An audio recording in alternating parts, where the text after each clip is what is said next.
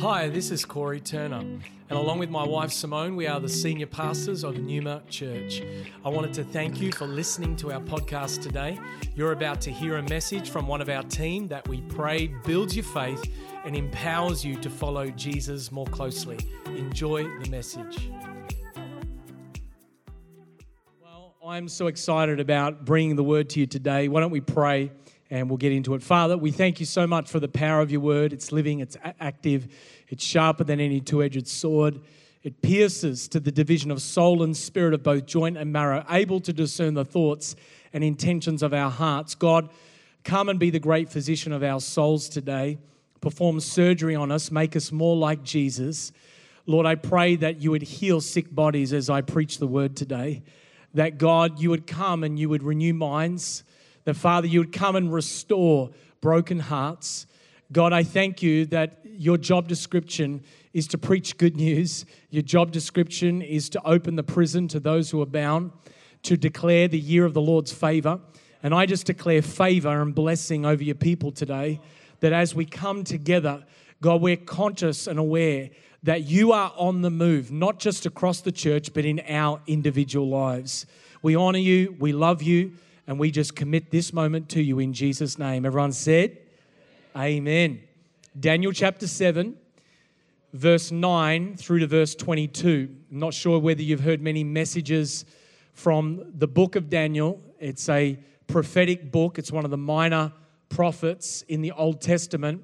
And not often do we, in this day and age, hear preaching when it comes to the prophetic literature.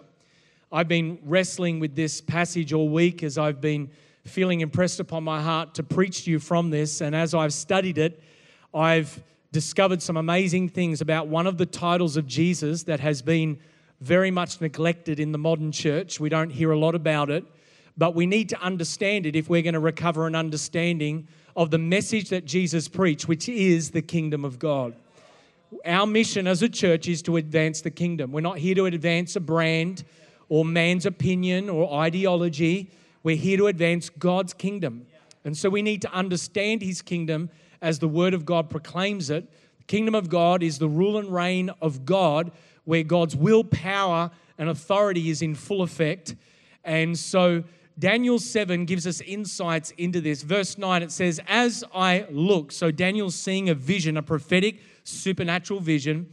As I looked, thrones, not just singular but plural, thrones were placed, and the Ancient of Days took his seat. His clothing was white as snow, the hair of his head like pure wool. His throne was fiery flames, its wheels were burning fire.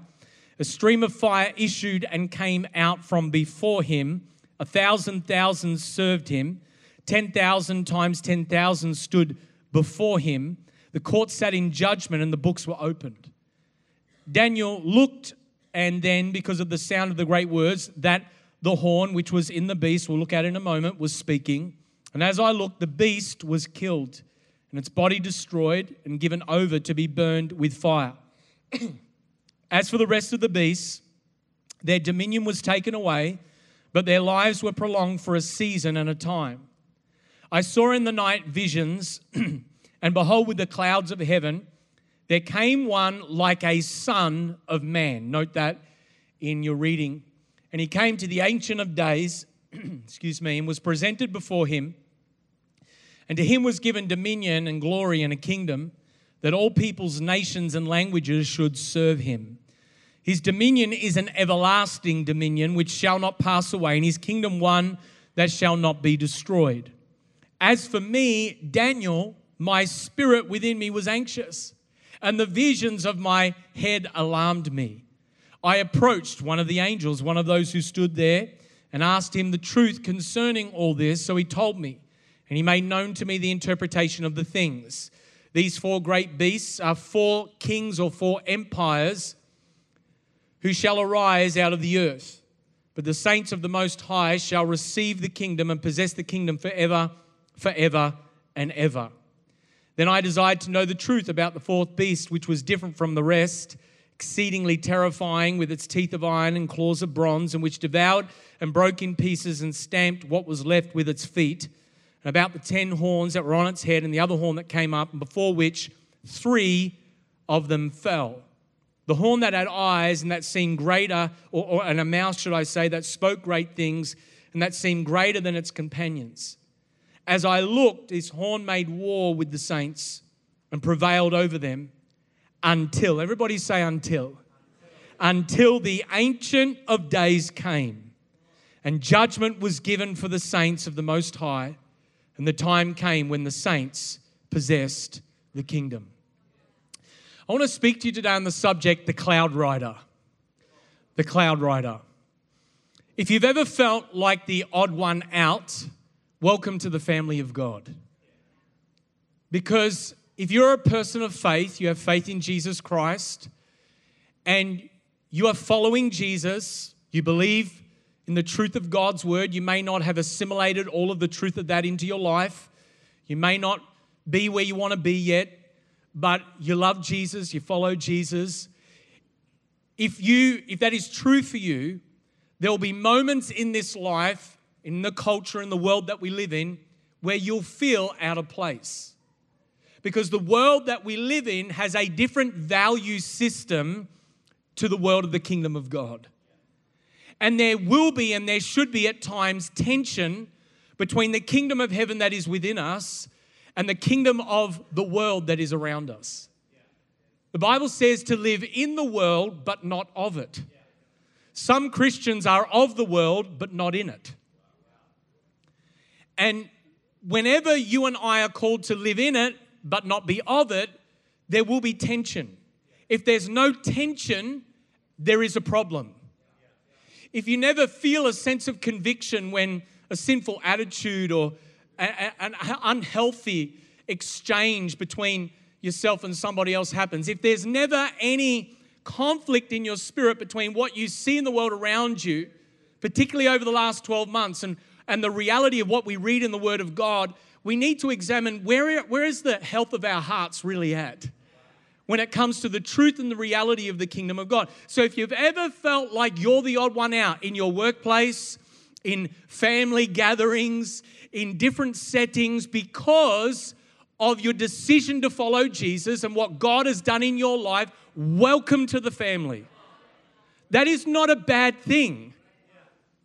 That's a good thing that you feel that there's a difference.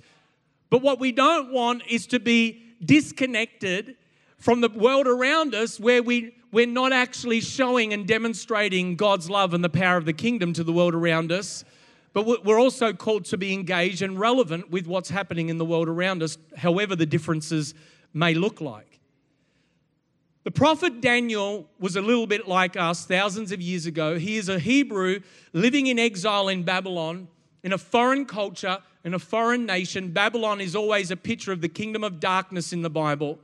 And he's living in exile because Israel have disobeyed God, dishonored God in their worship, and now they're in exile. And Daniel is a prime minister, a governor. He is advising King Nebuchadnezzar as well as other kings of Babylon. He's isolated in a foreign culture, and in the midst of that isolation, God gives him a supernatural vision. This vision is of 4 beasts. These 4 beasts represent 4 human empires, and the 4th human empire and beast is the strongest, the most dominating, and sort of not only influences the other empires, but persecutes the church. And in the vision, the Ancient of Days, Yahweh, God himself, comes as the thrones are placed in the heavenly council, which tells us that God was consulting with his heavenly council, not just taking counsel of himself, even though he can, but in that heavenly council, as he assumed his throne, the question is implied, what are we going to do about this 4th empire that has dominion, has authority, and is persecuting the church and making war against the church? What are we going to do about it? And the decision and counsel that came and was concluded was that we're going to take the dominion and authority of this empire, speaking of a time to come in the future, and we're going to work out how we're going to do that. We're not only going to destroy the beast, but we're going to work out how. And the answer to how was in Daniel's vision. All of a sudden, Daniel sees a figure of a son of man riding on the clouds, speaking of someone who is to come, Jesus Christ, who is given dominion and glory and kingdom authority. This vision so alarmed Daniel that he needed an angel to interpret it. And as we begin to look at this passage of Scripture and then look at the whole counsel of God's Word, because whenever you're reading prophetic literature, of which the Bible consists of a lot of prophetic literature, you need to understand the full counsel of God's Word from Genesis to Revelation, not only to interpret prophecy, but to apply it to a New Testament situation and reality. And so as I've wrestled with this passage this week, and Lord, what relevance does this have to us today? It has every relevance to us today, and it speaks to a profound title of Jesus that has been often neglected. That title is known as the Son of Man. We often refer to Jesus as the Christ, the Anointed One, the Son of God. There are different terms, the Prince of Peace, Wonderful Counselor.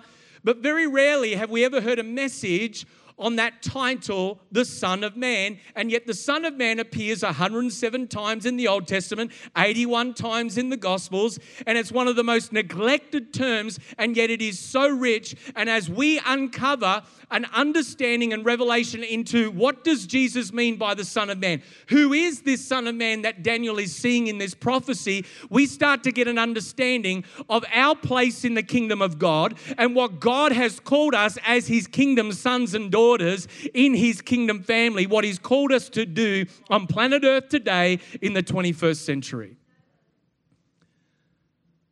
The Son of Man, that title means that Jesus is both human and divine.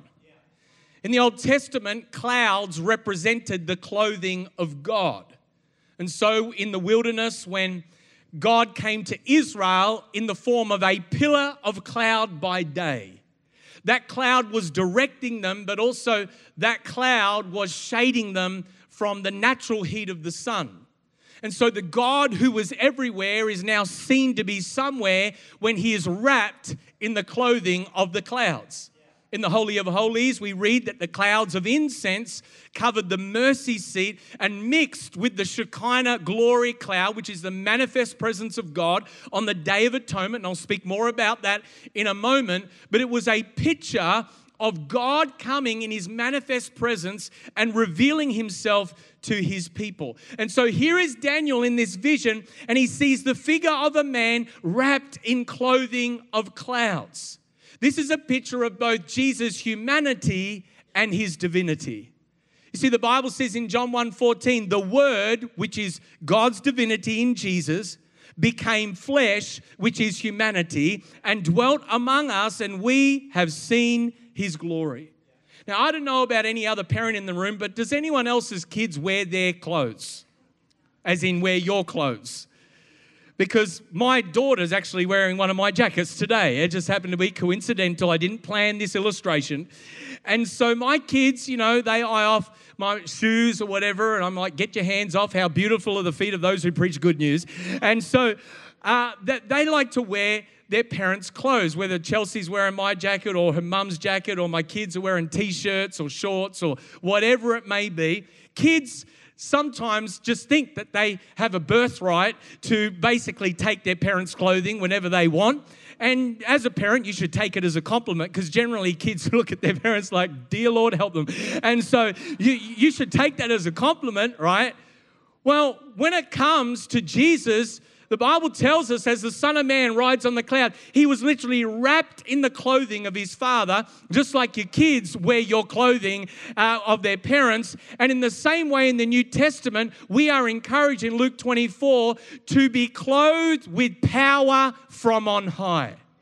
Jesus said to the disciples, don't you dare leave Jerusalem until you've been clothed with power from on high. In other words, our humanity is to be clothed with the divinity of God's power in our lives. We are actually to clothe ourselves in the anointing and power of the Holy Spirit. We do that by faith, and we do that by being filled with the Holy Spirit. But just as Jesus was both human and divine, you and I, being very much human, are called to be filled with the presence and power of the Holy Spirit in our lives. We are to be clothed with power. Not only that, but the Bible says in 1 Peter that we are to clothe ourselves with humility towards one another.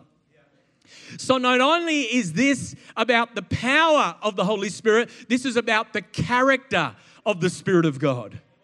We are to be clothed with the fruits of the Spirit. They're to be cultivated and developed in our hearts and in our lives. And so the world should see, just as Israel could see that God was clothed in the clouds in that pillar of cloud, just as Daniel could see the Son of Man, Jesus himself, coming and riding in the cloud, the world should see that we are clothed with the presence and power of the Holy Spirit in our lives. The Son of Man is a title that also means that Jesus is both an individual person and a corporate body. You see, the Son of Man who receives kingdom authority in verse 14 of the passage we've just read becomes the saints, the body of Christ, who receive kingdom authority in verse 18. You see, just as in the first Adam and Eve, way back in the beginning in the Garden of Eden, just as in the first Adam, there was hidden within him a race, a human race representing you and I, so too in the second Adam, Jesus Christ, an entire new race, a new ethnic group of new creations in Christ Jesus, of people called the church. Every single believer is a part of the new ethnic group, the new people of God. You may identify yourself by a particular city of origin, family of origin, or ethnicity, but in Christ there's neither Jew nor Greek, slave nor free, male nor female. We are all one in Christ Jesus. The Bible affirms this in 1 Peter 2:9. It says, but you are a chosen race. You're a royal priesthood. You're a holy nation. You're a people for his own possession, to proclaim the excellencies of him who's called you out of darkness. There's a saying that is quite popular on the internet and in nutrition circles: you are what you eat. And that may not be very encouraging if you look back over the last 24 hours and reflect on what you've eaten. And maybe by the end of my birthday today, after a few slices of lemon meringue pie, I might not be happy about that saying either. But it's an interesting saying because our nutrition has an impact upon our energy and our well-being and our performance in life. Well, Jesus said, take and eat. We heard it in communion. Take and eat of my body, which is given for you. If you are what you eat, what is he saying? He's saying, don't just remember the sacrifice of what I've done for you on the cross, but participate in my body. You are invited to participate and be a part of the family of God, the body of Christ. And Paul says in 1 Corinthians 12, now you are the body of Christ, and individually members of it. Now, I'm sure you've discovered, like I have, most bodies have the same names as their heads. Don't think too deep about it. Most bodies have the same names as their heads. If you were to punch me in my body and say, oh, Corey, just relax. Don't, be alarmed. I'm not punching you. I'm just punching your body. Then in my flesh, apart from the grace of Christ and turn the other cheek and clothing myself with kindness and compassion and daffodils, I would be tempted to actually form a fivefold ministry and say, well, let's punch you and see how you feel about being punched in your body and whether or not you feel that it is actually punching you. It's a very silly illustration to communicate a profound truth. And that is, why do we think it's okay to beat up the body of Christ when the church carries the same name as the head? Why do we think it's okay to beat up on the church, the bride of Christ, and talk about it like the bride of Frankenstein, as if we aren't part of the problem? You know, I've grown up in church all my life. I've been at different churches all over the planet. One year I preached 350 times in different churches. True story. Back in 2015, I've been in so many different churches that sometimes I think when you've only ever been in this church and you become overly familiar with it, you develop an over-familiarity that develops a critical heart of the church, and you need to realize this is special what God is doing here. This is unique. And sometimes we actually need to go and visit somewhere else to discover how awesome is the place that God has planted us in. It doesn't mean that there aren't issues and challenges and things to improve and to work on. But I don't know about you. I'd rather be in the ark of Jesus Christ than drowning in the floodwaters of the world, because even though in the ark there were some smells, there were some issues, there was some mess, it was far better being in the ark than it was being lost in the drowning of the sin of the world. And so we need to realize that the moment when we're pointing out all the issues with the church, the moment we step into the church, we bring those issues with us. Because we all are broken and we all are being restored and we're all learning what it means to become more like Jesus. I've just made a decision, rather than pointing out the problems, I'd be rather a part of the solution and be a part of what God is doing. It's so important that we don't individualize our personal faith in Jesus and say, well, I love Jesus, but I hate the church. And sometimes that mindset comes into the modern church and we think that we are the ones who set the parameters of our faith, but you can't have an individual faith without a community faith. We are the body of Christ. Colossians 1:18 says Jesus is the head of the body, the church. And so when Saul was persecuting the church, Jesus didn't come to Saul on the Damascus Road and say, why are you persecuting my people? He said, why are you persecuting me? Because I am in them and they are in me. And in Jesus' high priestly prayer in John 17, he said, I in them and they in me, that they may be one, even as Father, we are one. I think in a world that is persecuting, even in Australia ideologically, the Church of Jesus Christ, we need to speak well of the bride of Christ. We need to speak well of each other, even though there are things that need to be improved, even though there are things that need to be fixed, because we need to be fixed. We need to make sure that we understand that just as the Son of Man is both individual and corporate and has an individual relationship with us, we also are called into the corporate body of God's people. There is no Christian faith without the community of God's people. You see, the Son of Man means that Jesus is both anointed king and high priest. On the Day of Atonement, the high priest enters the holy place, covering himself with clouds of incense, because if his flesh is not hidden in the Holy of Holies, then he could find himself struck dead real quick. This was in the Old Covenant. And so they would attach a rope with a bell to the ankle of the high priest. So as he would go in there, the clouds of incense would actually begin to fill up. And so no one can enter the presence of God and still their flesh be seen in the old covenant. And so their flesh had to be hidden. And then in that moment when their flesh was hidden, the Shekinah glory cloud of God's manifest presence would come and fill that Holy of Holies on the Day of Atonement and take the sins of the people away from them. You see, here in Daniel's vision, he sees the Son of Man riding on the clouds of heaven.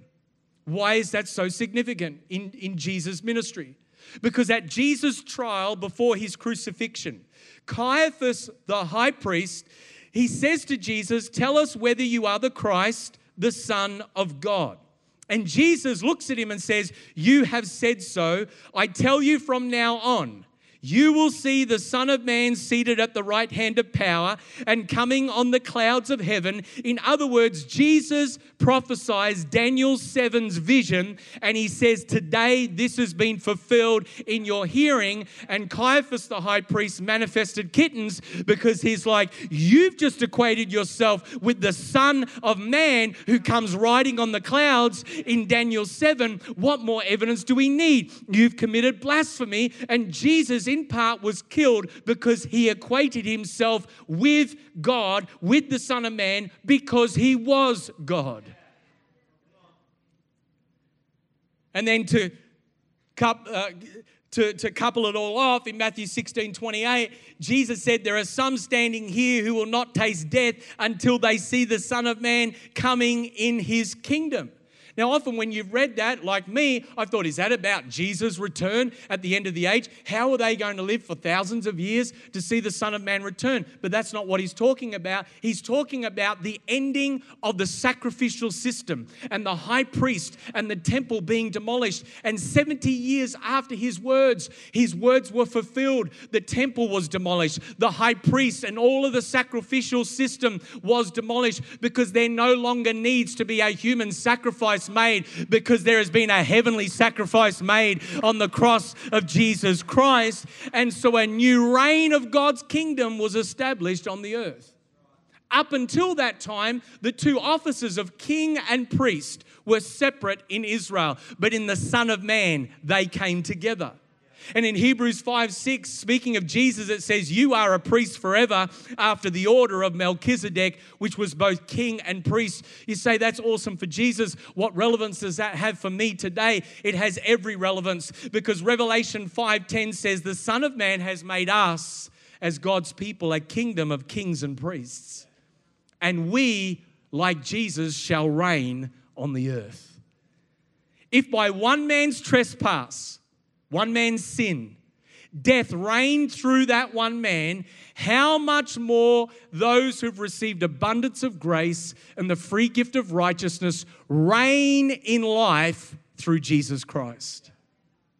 You see, the Son of Man also means that Jesus both suffered and reigned at the same time. This is really important to understand, because the fourth beast in Daniel's vision actually persecutes the church. But ultimately, the Ancient of Days, Yahweh himself, takes dominion authority through Jesus over this fourth empire, attacking the church, persecuting the saints, and brings about a great victory. And the Bible says in verse 27 that the greatness of the kingdoms of the world under the whole heaven were given to the people of God. What this does, it brings into tension the reality of both suffering and victory as God's people. If our Christianity does not include a theology of suffering, we're actually not connected to the head. And when I speak the head, I'm not talking about connected to our heads, I'm talking about the head of Jesus Christ. Because Jesus drank the cup of suffering.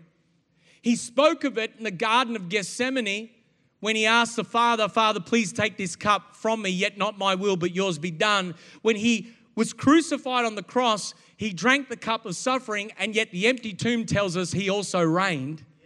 And so suffering and reigning is very much a part of every believer's life. And throughout Christian history, the church has often gone to two extremes.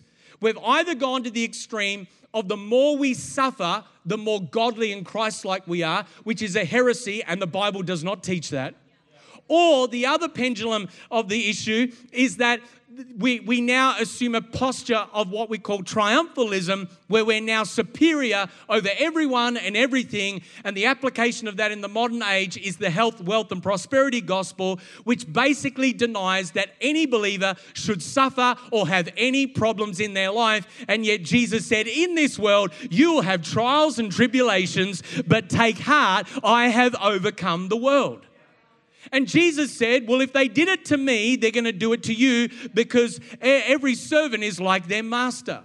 So if Jesus suffered and if Jesus was persecuted for living righteously as the Son of God and for following his Father's will, how much more will the people of God?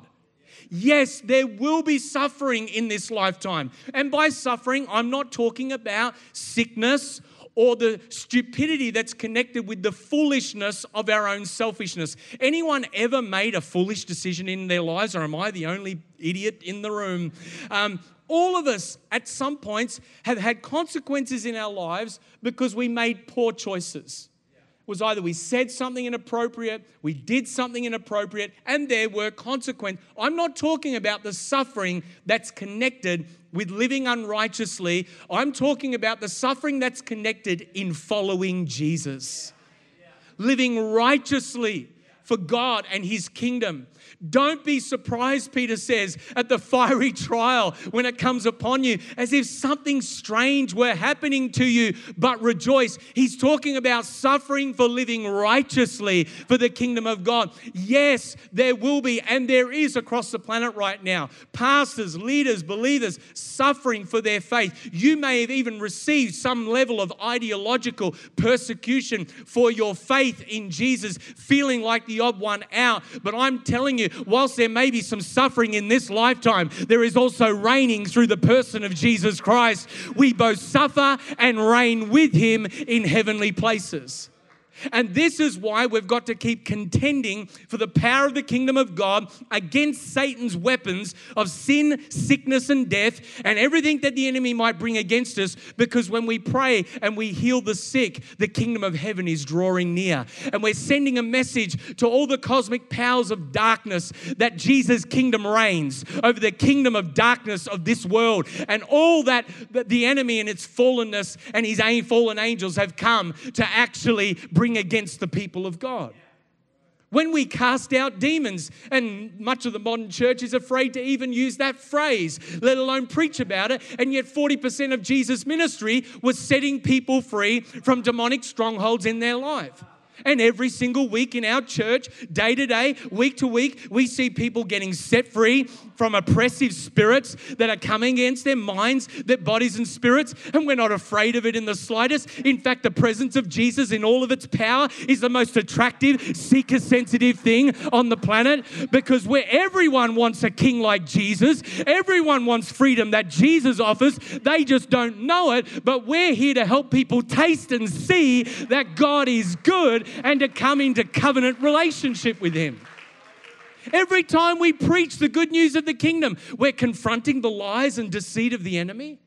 Every time we pray, your kingdom come, your will be done on earth as it is in heaven. You and I are a part of shaping history. We're a part of actually forming and shaping the planet to become more and more like the kingdom of heaven. One day suffering will cease.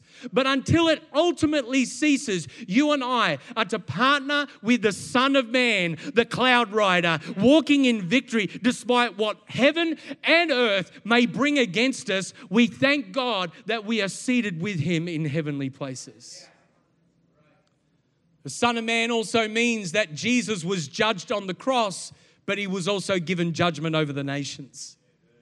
The Bible says in Daniel 7:21, as I looked, this is Daniel speaking, the fourth beast, the fourth empire made war with the saints and prevailed over them, very important word, until the Ancient of Days came and judgment was given for the saints, and the time came when the saints possessed the kingdom. You see, not only as believers are we citizens in the kingdom now, but there's a time coming when every act of persecution and suffering against the church, the tables will turn. The first will be last and the last will be first. When Jesus went to the cross, the sins of the world and the kingdom of Satan was judged. And we see the imagery of this in things like C.S. Lewis's The Lion, the Witch and the Wardrobe. If you've seen that movie, you'll see that there's this moment where Aslan the lion, representing Jesus, surrenders his life to the hordes of the white witch, representing Satan and demons. And they're all triumphing, all rejoicing over Aslan coming and sacrificing himself. And what evil misperceived as triumph actually turned out to be a dismal defeat for the kingdom of Satan. If the kingdom of Satan has been overthrown, why do we live as if Satan has a right to influence us? Because if you believe the lie, you empower the liar in your life. Satan has no right to your soul. You are a new creation in Christ Jesus. The old is gone the new has come. You've been transferred from the kingdom of darkness into the kingdom of light. So why do we give the devil? That's why the Bible says, don't give the devil a foothold in your life. Don't entertain the lies of the enemy. Don't entertain temptation. And by the way, if you feel overcome by temptation, I know what it's like to feel an onslaught of tempting thoughts and actions. But let me tell you something, even over the most tempting thought, God has made a way of escape for you. You have a way through, and that is a word for someone in this room today. I haven't preached that in the first service, but someone is here, you feel the onslaught of evil, of temptation, and you think, I can't break that addiction. I can't break that gossiping habit. I can't break that porn addiction. I can't break this. The devil is a liar. Stop believing the lie because you're empowering the liar in your life. You've been transferred from darkness to light, from death to life. There's no more full tomb. It's an empty tomb. Jesus is resurrected. He's conquered everything that pertains to life and godliness. And the Bible says you and I have been given everything we need to live life in the kingdom of God. That doesn't mean that you won't face some temptation and some challenges and some trials, but it means that you always through Christ have the victory. It's whether or not you choose to partner with that and that truth in your life. You see, if we believe in Jesus, our sin has already been judged. You no longer have to face the final judgment. Some of you live in constant fear that you're going to have to stand and face the final judgment. That's a lie of the enemy as well. It's already been judged on the cross. You won't have to face it when it comes. Our works will be tested, yes, but not whether or not you'll spend eternity in the presence of God. It's already been judged on the cross. And the moment that you and I were judged in our sinfulness on the cross was the same moment as we believe in Jesus, we're also made to be judges of angels and nations. Do you know that's what the Bible says? One day the saints are going to judge angels and nations. We're actually going to participate in that responsibility to administer the justice of heaven with God because we've been deemed worthy because of Jesus, not because of us. Now that we have freedom in Christ, Jesus has given us a great commission to go on a rescue mission and take back everything that Satan has stolen from us. To go into every sphere of society and culture. To take our money, our talents, our abilities, the breath in our lungs, the relationships we have, the time that God has given to us to be good stewards of it and to extend His kingdom wherever we find ourselves. And so this Son of Man title has so much richness in how it's applied in our lives, because the Son of Man coming on the clouds to meet the Ancient of Days is not only a picture of the ascension of Jesus, it's a picture of Jesus' return to earth. You see, the Bible says, if you go to Acts chapter 1, verse 9, it says, as the disciples were looking on, Jesus was lifted up, here it is, and a cloud took him out of their sight. And while they were gazing into heaven, two angels said to them, why do you stand looking into heaven? This Jesus, this Son of Man, who was taken from you, will come in the same way as you saw him go into heaven. Where did they get that from? Daniel 7, Jesus riding on the clouds. And then in 1 Thessalonians chapter 4:16, it speaks of us meeting Jesus in the clouds. It says, for the Lord himself will descend from heaven with a cry of command, with the voice of an archangel and with the sound of the trumpet of God, and the dead in Christ will rise first. Then we who are alive, who are left, will be caught up together with them in the what? In the clouds, to meet the Lord in the air, and so we will always be with the Lord. You see, in a world of pandemics and in a world of persecution, in a world of power struggles and in a world of hopelessness, the same Son of Man who ascended to heaven on a cloud is coming back as the Son of Man riding on a cloud, and every one of us who believe in Jesus will be caught up in the clouds with him at his return. In other words, the cloud rider is coming back for a church of cloud riders. You and I are going to be caught up with him And so we have every reason to have hope in a world that is filled with so much hopelessness. Not that we're going to escape all of this, but we have a risen and conquering King who not only has done everything necessary on our behalf to live the fullness and abundance of life that Jesus came to give, but he's coming back not for just a suffering church and a broken and busted and disgusted church and let's just all bunker down until Jesus returns. Yes, there'll be some suffering, but a victorious reigning church that's seated with him in heavenly places, that also will know the power of riding on the cloud with him. The Son of Man must be one of the richest, glorious titles of Jesus. Foretold by the prophets, born in a stable, crucified on a cross, resurrected from an empty tomb, manifested by the power of the Spirit in the early church, and he's coming back as the cloud rider for a church of cloud riders. Come on, why don't you stand to your feet today? And why don't you just close your eyes as I pray for you right now? Maybe this week you've found yourself, as you've watched the news, heard something of happening in your family, something has gone on in your business, something has gone on in your life, and the enemy's tried to come fill you with despair, depression, anxiety. Maybe like Daniel, you've seen something in the spirit realm, your thoughts have alarmed you, something has just caught your attention. You know, the Apostle Paul says that concerning the return of Jesus, we're to encourage each other with these words.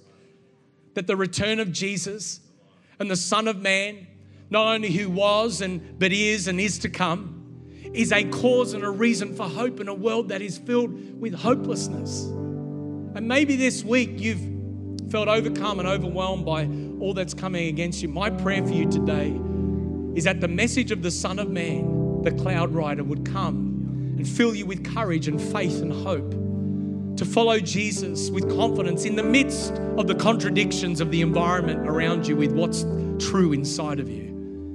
And that when you feel like the odd one out, when you feel like you're suffering some persecution, someone's teasing you, making fun of you, putting you down because you believe in the creation as God designed it, because you believe that marriage should be between a man and a woman, because you believe that Jesus is the Son of God, but because you believe that there is an empty tomb, because you believe in the realities and the truths of the kingdom of God. We're all going to face those moments where we feel like the odd one out, and in that moment we're reminded there were many in the Bible, just like Daniel, in the middle of a place called Babylon, felt like the odd one out. In the midst of that, God's Spirit came, gave him a prophetic vision and said, son, hope is coming. There's a cloud rider. The Son of Man is coming on the clouds of heaven. And he's not just coming as a little baby in a manger. He's coming as a conquering king. And so whilst at Christmas time, we remember that little cute baby in the manger and it's so warm and fuzzy, let me tell you, he's no longer just a cute little baby. He is a conquering king seated at the right hand of power. His name is the Son of Man, and he's coming back on a white horse with a tattoo on his leg, and he's coming back with eyes of blazing fire for his people, and we're going to be caught up with him in the clouds, and we're going to spend all eternity in his presence. This is the message of the Bible. This is the message of the kingdom of heaven. This is the message of Jesus. This is the gospel. It's all across this room right now. I just want to invite you to raise your hands as I pray for you. Father, I thank you right now for the power of your Spirit that is in this room. I thank you that when we preach your word and your gospel, the gospel of the kingdom, there is power with signs and wonders following. And I pray right now for the gift of faith, Lord, to be applied and activated in every heart in this room. I pray for the power of the Holy Spirit to come and minister healing and freedom, oh God, into every person's mind, body, and spirit. I ask, as the name of Jesus is elevated, that the power of the Holy Spirit will be demonstrated, and that God, you would be glorified, high and lifted up through the Son of Man, that we will join you in the clouds. Come on, wherever you are right now, why don't you begin to thank Jesus for his faithfulness, for his goodness, as we begin to sing, you set the darkness running out of an empty grave. Come on. Thank you for joining us for this message today. We don't assume that every person listening has a personal relationship with Jesus Christ. And so today, we invite you to begin following Jesus as your Lord and Saviour. The Bible teaches that every one of us has been created for a relationship with God. Sin has separated us from that relationship, but God loved us so much that He gave us His one and only Son, Jesus Christ. Jesus lived, died, and rose again, conquering sin, Satan, and death itself. If we believe in our hearts that God has raised Jesus from the dead, and we confess with our mouth that Jesus is Lord, we will be saved. So if you are ready to pray in faith, turning away from your sin and believing in Jesus for your salvation, please pray this prayer. Dear Jesus, I believe that you are the Son of God, and I ask you to forgive me and cleanse my heart from all of my sin. I receive by faith the free gift of eternal life, and I ask that you would fill me with the Holy Spirit. I thank you that I am born again as a child of God, and that you have made me a new creation in Christ Jesus. In Jesus' name I pray, amen. If you have prayed that prayer for the first time, we would love to know and help connect you to a local church in your area. You can contact us on our website, numa.church. Thank you for listening.